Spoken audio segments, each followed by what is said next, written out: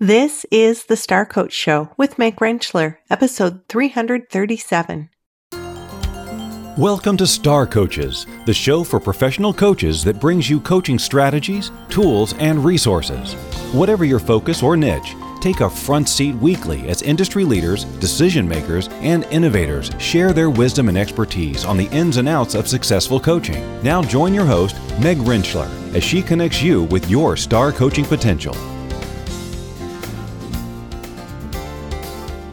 Hello and welcome to the show. It's fabulous to have you here. As we are diving into Mental Health Awareness Month in May, I think that this show is a great fit for that. We're going to be looking at emotional intelligence, what it is, how our inner world and our outer world come together around emotional intelligence, and also the concept that emotions contain data. They are neither good nor bad as much as they give us information. My guest today is Robin Hills, and I'm going to tell you more about Robin in just a moment. I want to welcome you if it is your first time to the Star Coach Show. My name is Meg Rentschler. I am an executive and mentor coach. I have been working with coaches for 14, 15 years now, and believe that coaching, the process of coaching, how we listen to one another, engage with one another, is really what the world needs. And that's why the Star Coach Show was created, to help coaches strengthen skills, build businesses, and change organizations through coaching. I do that with my work with leaders around the world to help them change the way they communicate and engage with others, to empower others and really lift their load, because don't we all need to do lifting together to ease the burden on each of us? I also help coaches build their skills, build their businesses, and thrive. One way through this very podcast, also through the membership site that is aligned with this podcast. If you want to know how to go deeper and become a member of our thriving community, explore that at starcoachshow.com. And then in the work that I do both as a coaching instructor and as a mentor coach with over 1,000 coaches over this past decade and a half.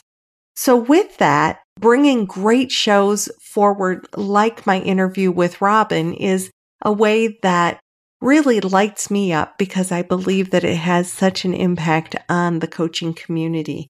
My guest today is a renowned business psychologist and the director of EI for Change.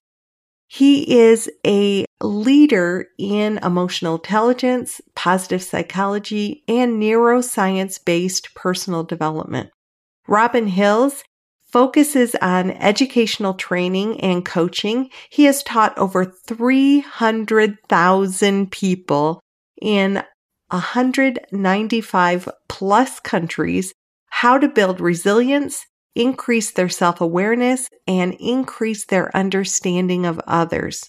In our interview today, we are going to focus in on how to recognize our emotions, how they play into our engagement with ourselves and with others. Robin's going to share some personal perspective around his own hidden driver of excellence, and challenges us to think about ours.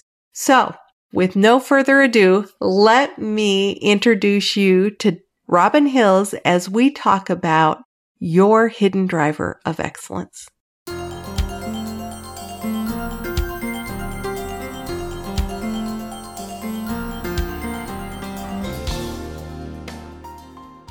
Robin Hills, welcome to the Star Coach Show. It's fabulous to have you here. It's an absolute wonder, Meg. Thank you ever so much for inviting me onto your show. I'm delighted to be here. Well, you do important work around how people engage with one another and in emotional intelligence. So why don't we start today diving into a framework for the audience to understand emotional intelligence through your lens. And then we're going to talk about how that leads to how each of us as an individual, we engage with life and our challenges in our own way, how that leads to the driver of excellence. We've got a lot of wonderful, meaty stuff we're going to talk about today. Let's start with the concept of emotional intelligence. Let's have a look at this concept of emotional intelligence. It's made up of two words, emotional and intelligence. And the two of them don't necessarily seem to fit together. But the important thing about emotional intelligence is the way in which you use your intelligence based around your emotions. So very, very simply, emotional intelligence is the way in which you use your thinking combined with your feelings in order to make good quality, authentic decisions and build up authentic relationships. And that is emotional intelligence in a nutshell. Very easy to say, very difficult to do. So if we look at a simple framework for emotional intelligence, we can split it into a number of different parts. There's the inner world of what goes on inside our heads, our minds, our bodies. It's our physiology, our psychology. And then there's the outer world of things, events, and people. So if we look at the inner world, we have the inner world of awareness. How aware are we of ourselves? Our self-awareness. How aware are we of our strengths, our limitations, our hidden drivers of success? How do we use those in order to have the impact that we're looking for? Then we need to convert that awareness into action and behavior, but still within the inner world. So how do we utilize our psychology, our physiology? How do we utilize our emotions? How do we work with them? How do we express them? And how do we manage them in such a way to give us what it is that we're trying to do? Build up relationships, make good quality decisions. Then if we move into the outer world, we need to have an awareness of other people. And through that awareness, we empathize. We try and understand things from their perspectives. We try to see things from their viewpoint. We try to engage with their emotions and feel what they're feeling.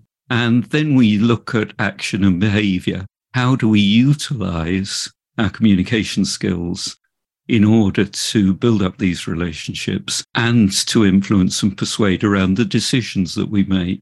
So how do we use our social skills? And of course, none of this will work unless we're motivated. Motivated to do it all internally.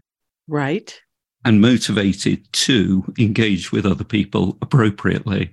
Right. So let me interrupt for just a second there. As you're on this roll, I'm thinking about the different kinds of people that we might be engaged with in a coaching conversation, and that sometimes people aren't motivated to either acknowledge emotions or acknowledge the importance of those emotions.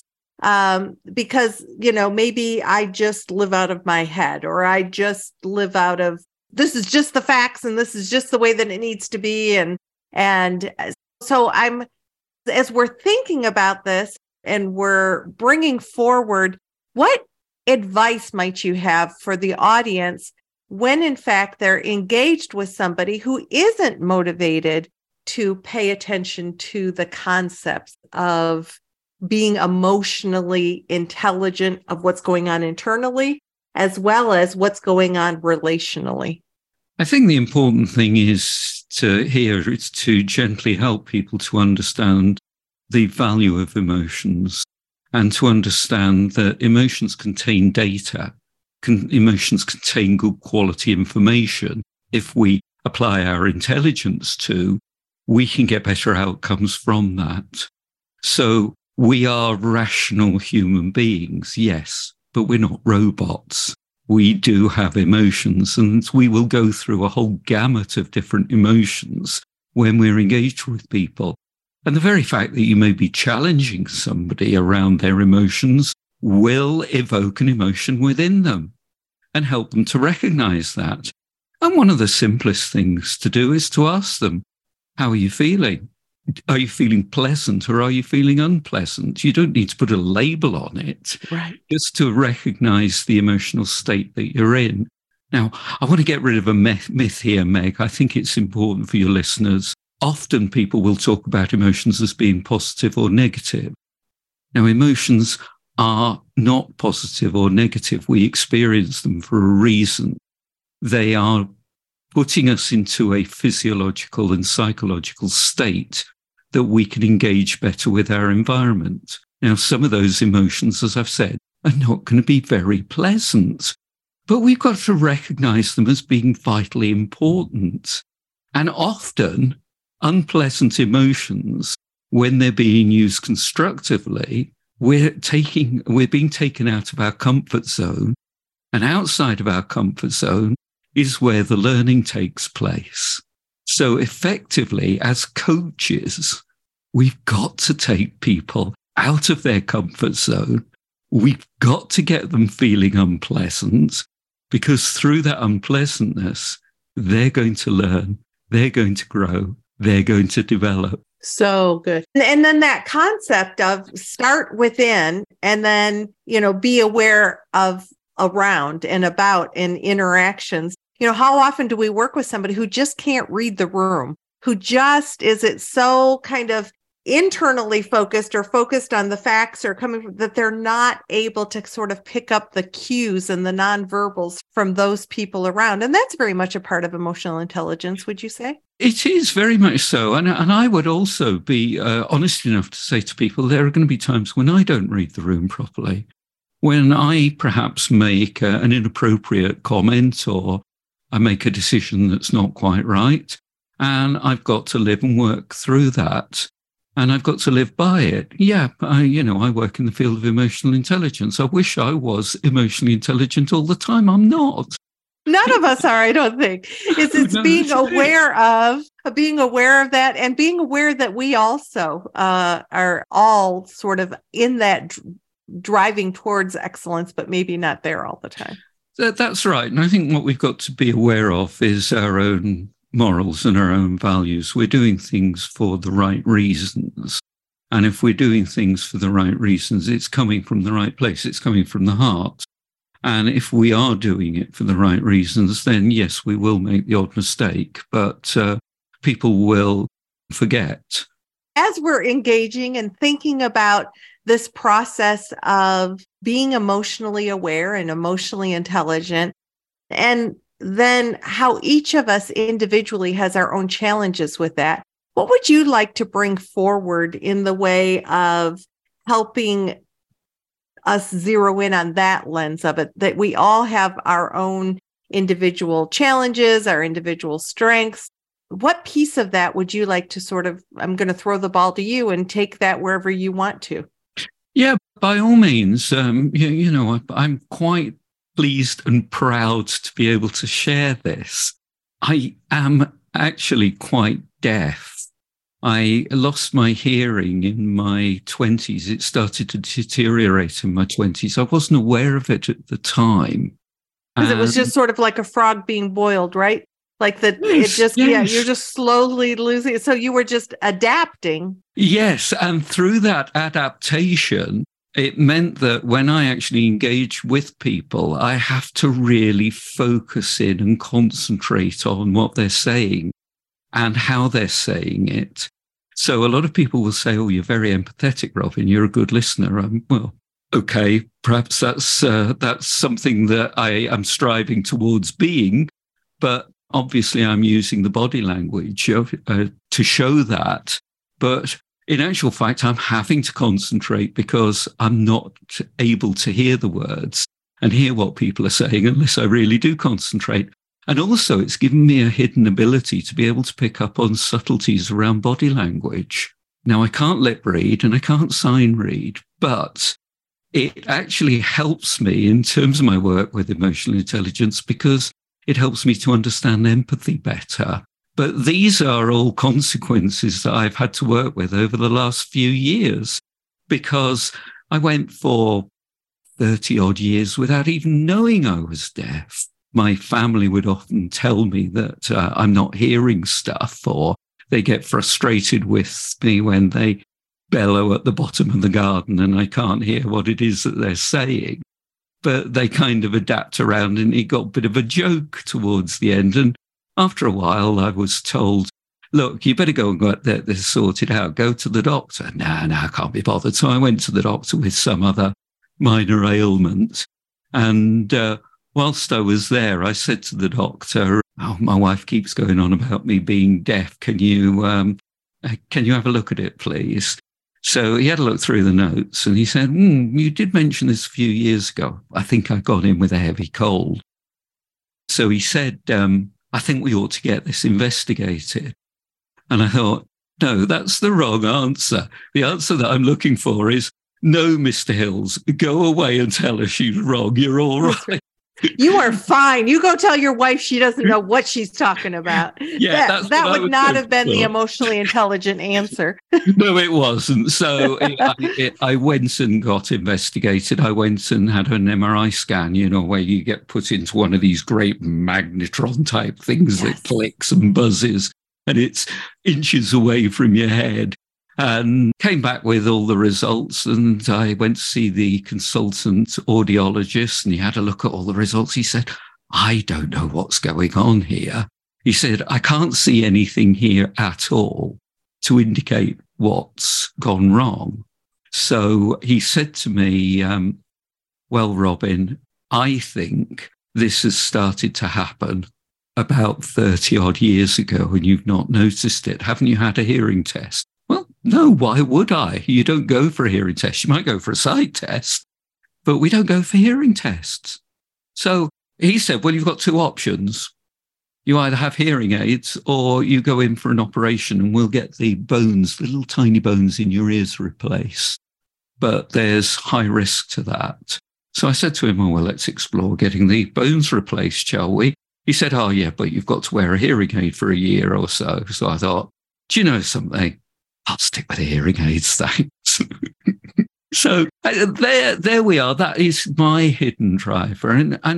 But quite honestly, that allows me and enables me to work within this field of emotional intelligence and engage in this field in a completely different way to a lot of other people. So when we think about our hidden driver of excellence, one of the things that your story points out is that when we have a diminished capacity in one thing, our inclination, maybe even subconsciously, is that other things pick up to compensate for that.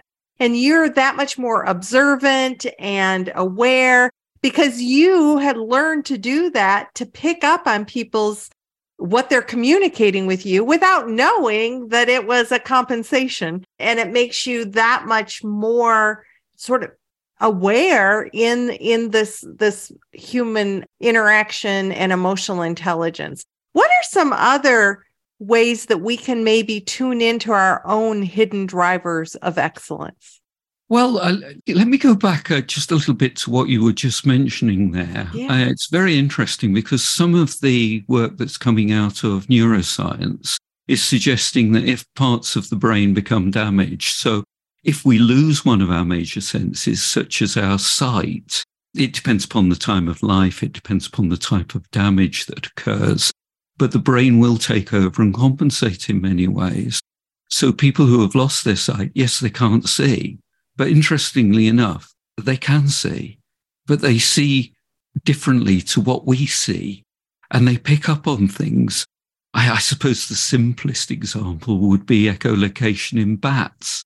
So they're able to actually position things in the room based around what they are sensing. Now, how they do it, I don't think we know. So I think it's vitally important for further research to determine the workings of the brain far more. But I think to bring it back to what it is that you're asking me, I think what we've got to do is to look at everybody as an individual and get that person to determine what their superpower is. Now, I don't mean it's a case of flying or turning people into wombats or something like that.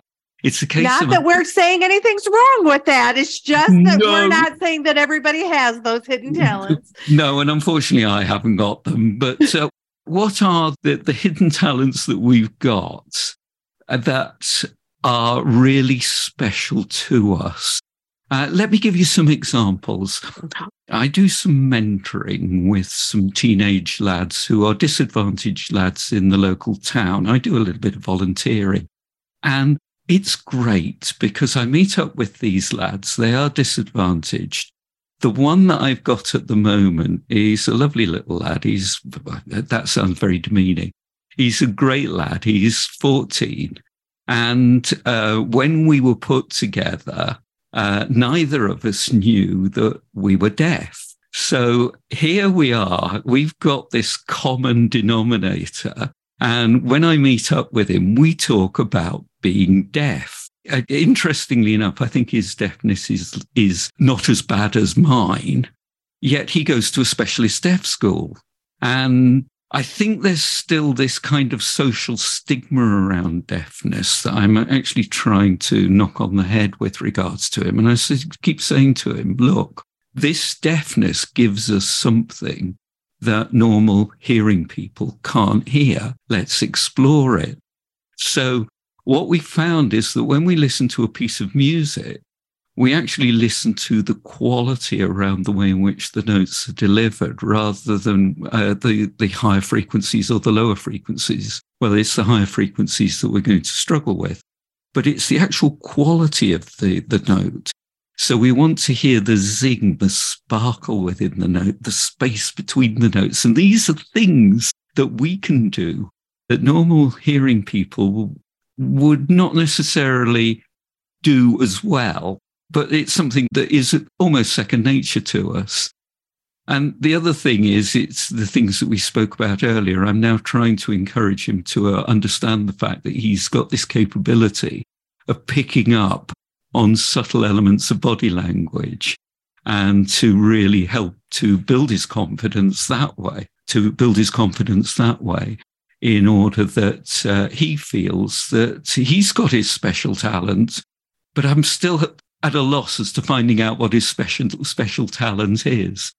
So when I'm actually mentoring these lads, I'm saying to them, look, I don't care what it is that you can't do. I'm not interested in that. What I want to do is to explore what it is that you can do. And if we can find out what you can do better than I can, brilliant, let's work with it.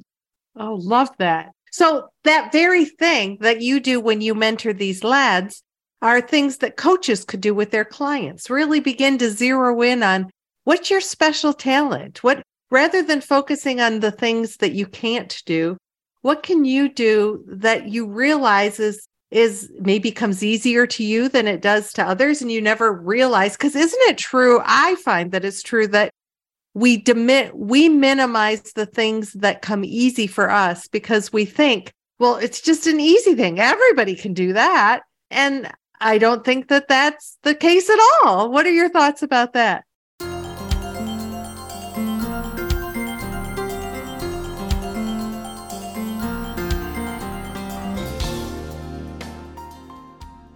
We will be back to my interview with Robin Hills right after this. Hey, coaches, I recently heard that less than 20% of coaches who go through coach training end up building businesses that support them. Now, I totally get that not everybody who goes through coach training wants to build a business, and I know that many do that fail, and that's not okay with me.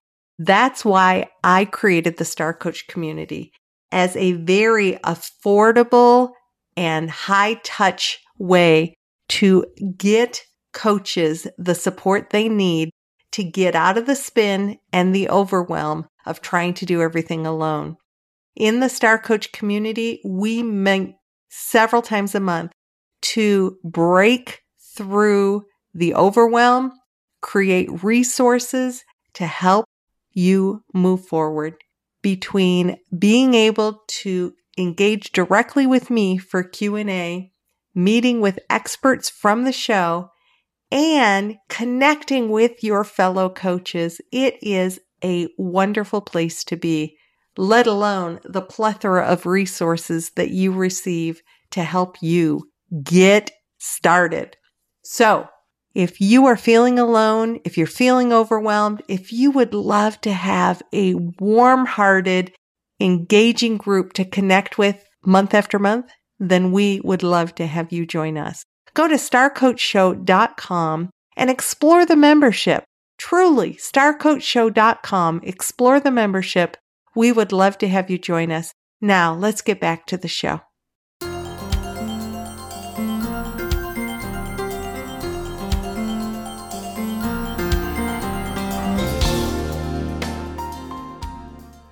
Oh, absolutely. I work with a lot of psychometrics, particularly Myers-Briggs type indicator and DISC. And when I'm giving people the insights from the results from these assessments, what I'm really honing in on is what their special talent is. Now, more often than not, what they want to know is what the psychometric has suggested that they're not good at. And because we're all wired for negative bias. There's no doubt about that. That's right. Let's look at all these weaknesses, these limitations, these bad things. And I keep saying to them, look, let's ignore those. Let's look at what it is that you are really, really good at. Now, with some of the emotional intelligence assessments that I use, the EQI 2.0, again, I'm not looking at the strongest element.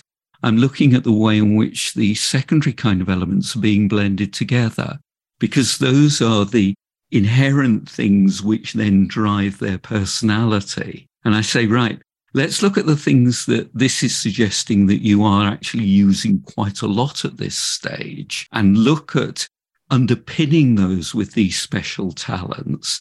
Because interestingly enough, if we can get more of that, all of those weaknesses and limitations are going to be minimized. They're going to disappear.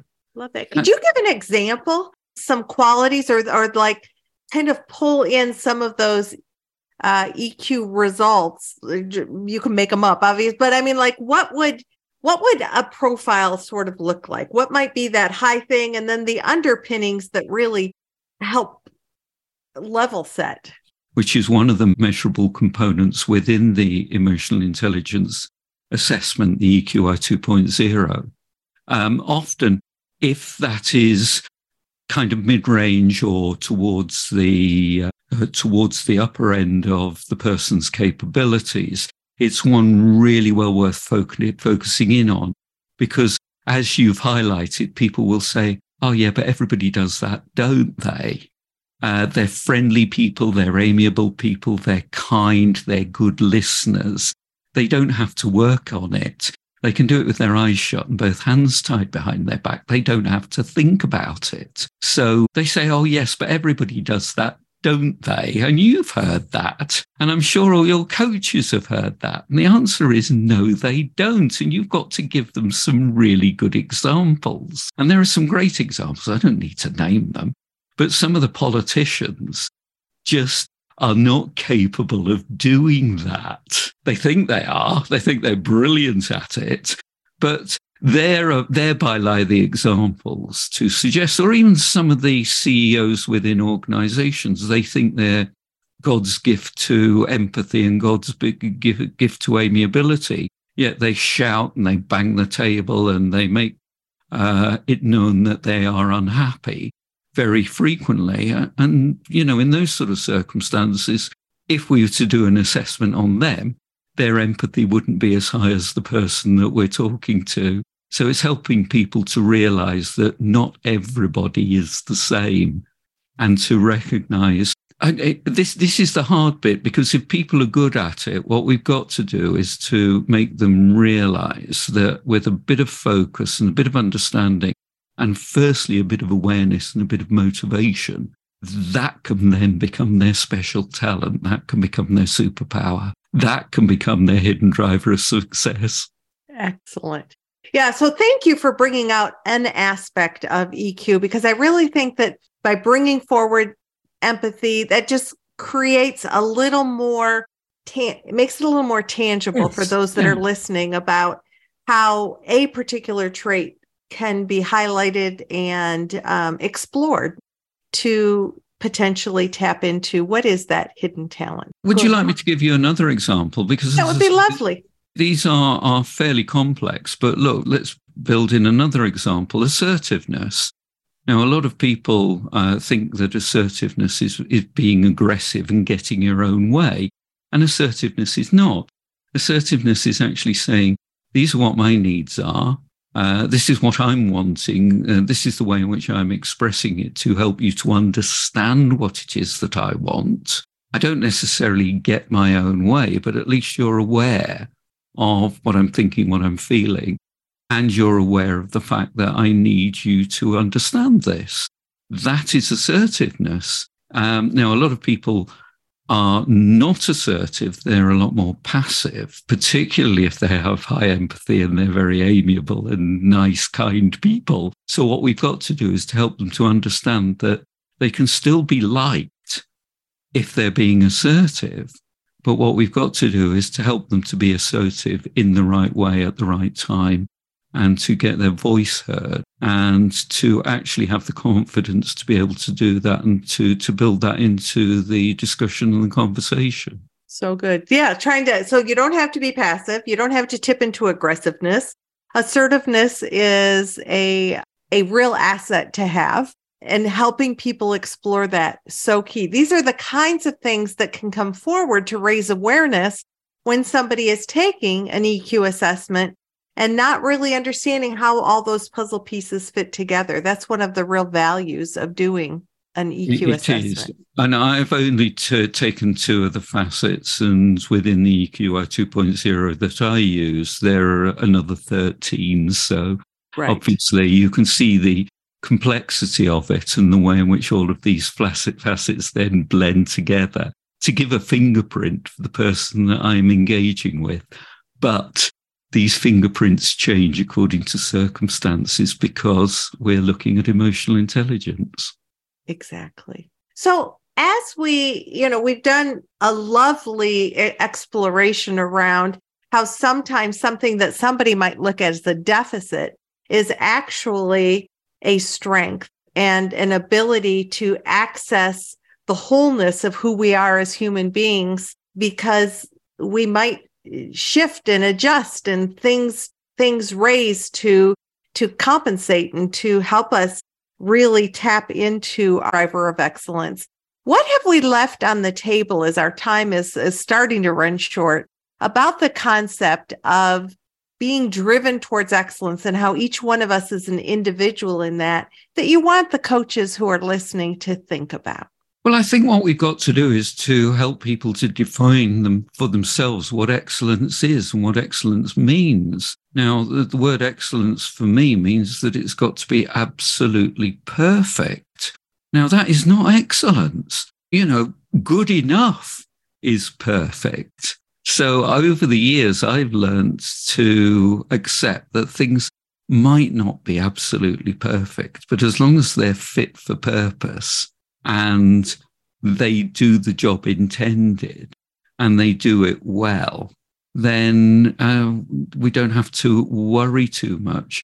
Again, when I'm working and coaching with people, a lot of people really do have very, very, very high standards, far higher standards than I've got. And they will burn the midnight oils on a particular project to get it absolutely perfect, when for me, it was perfect a week ago. Right. So, I think what we've got to do is to help people to define where that drive for excellence is for them, what it means. And we've got to coach them around the fact that good enough is probably good enough, and not to waste time, effort, energy, resources, taking something that for everybody else in the world is 80% perfect and just work on that little tiny bit that pushes them up 2 levels of perfection, because they'll put their piece of work in and they'll lose sleep over the fact that it's not quite as good as what I wanted it to be. No, I think what we've got to do is to help people to realize what excellence is, not only for themselves, but for the situation and for the other people around them. So good. And then they can make better choices for them, or just choices that might work better for their families, for their relationships, for their own personal well-being. So part of it is maybe challenging a little bit about the driver and is what's a realistic element of excellence. Yeah. And help them to understand that by the fact that they are handing in an imperfect piece of work, it's going to make them feel unpleasant. Yeah. And that unpleasant is part of life. We can survive unpleasant and learn from it. I think unpleasant really evokes awareness. Yes, definitely. I'll give you another example prior to coming onto your web show. Meg, you and I have spoken before. I know what you're like. You know what I'm like. Lovely, friendly lady. Get on very well. Have some really good conversations. But I was feeling unpleasant. There was anxiety. There was nervousness. There was a degree of anticipation. What's going to happen? And it happens all the time. Every time I have a kind of podcast interview. But I need that level of unpleasantness. I need the adrenaline surge to get me physiologically in the right space. And if I didn't have it, I'd be worried. It would feel good, but there would be complacency there. And the quality of the conversation wouldn't be as good. It wouldn't flow as well. So even though I don't like feeling that way, it's unpleasant. Just got to accept that that's part of life. Well, and you showed up and you do the interviews, even if there's some anxiety and angst before the interviews. And I appreciate, and the audience appreciates that you showed up and you did it anyway. Well, this is it. And I want to bring it back to your listeners, because when they are going into a coaching session, they will be feeling the same way. Come on, look, let's be realistic about it. There's going to be that feeling of unpleasantness. You've done hundreds of coaching sessions, hundreds of coaching hours, yet everybody's going to be an individual. So you're not going to be in a place where you complacently think, oh, yes, this is going to be a piece of cake. Oh, I'm going to really enjoy this, sit back and do nothing. No, you've got to get yourself into a space so that you can coach someone. How do I start the coaching conversation? Do I ask the right questions? Am I actually not coaching? I'm telling them what to do. And you've actually got to manage yourself appropriately in the space. So getting to that space is going to be unpleasant. Also, the people that you're coaching, you know, a very good example is they have to present some challenging information and data to senior managers. So they've been invited to go along to a meeting in order to put this point across. They're going to have a sleepless night. They're not going to feel particularly good that morning doing it. Good. That's an unpleasant state that we have to recognize that they have to work with. That's part of being emotionally intelligent. If we were happy all the time, deliriously happy, we're not going to be able to communicate. Oh, don't worry about the sales figures. Yeah, they're fine. Oh, look at the sunshine. Isn't it worry? Oh, look at the bunnies on the grass. Absolutely fantastic. You can't communicate with that person. So what we've got to do is to recognize our emotions are in ebb and flow. And through being in an ebb and flow, they're going to be unpleasant at times. They're going to be pleasant at times. Recognize the information, the data and the emotions. Apply your intelligence and try and be as emotionally intelligent as possible. Love that. So, Robin Hills, thank you so much for joining the Star Coach Show today, for bringing your expertise forward and sharing about your own personal journey on your driver to excellence. It's been absolutely brilliant. Thank you for having me, Meg. It's been wonderful.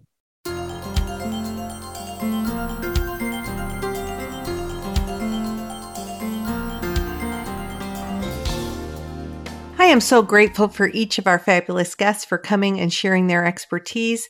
And with all, I invite you to learn more about them. Robin has a new online magazine regarding emotional intelligence, ei-matters.com, and strongly encourages you to follow up with that. The link for that is going to be in our show notes at starcoachshow.com/337, starcoachshow.com/337. Robin also expressed a desire that you connect with him on LinkedIn at Robin Hills. That link is also in the show notes. My conversation with Robin continues in the membership community. If you're interested in becoming a member, go to starcoachshow.com and explore the membership. We have a thriving community and would love to have you be a part of it. Next week, we're going to continue our discussion around mental health awareness and explore the concept of how, when we pay attention to our own health and well-being and our own mental health awareness, we are better in all that we do, including partnering with our clients and building our business. So be sure to come back next week as we dive into that topic. If you're enjoying the show, please consider leaving a rate and review wherever you listen so that more people find us. And until next week, this is Meg Rentschler wishing you the very best for your coaching success. Have a fantastic week.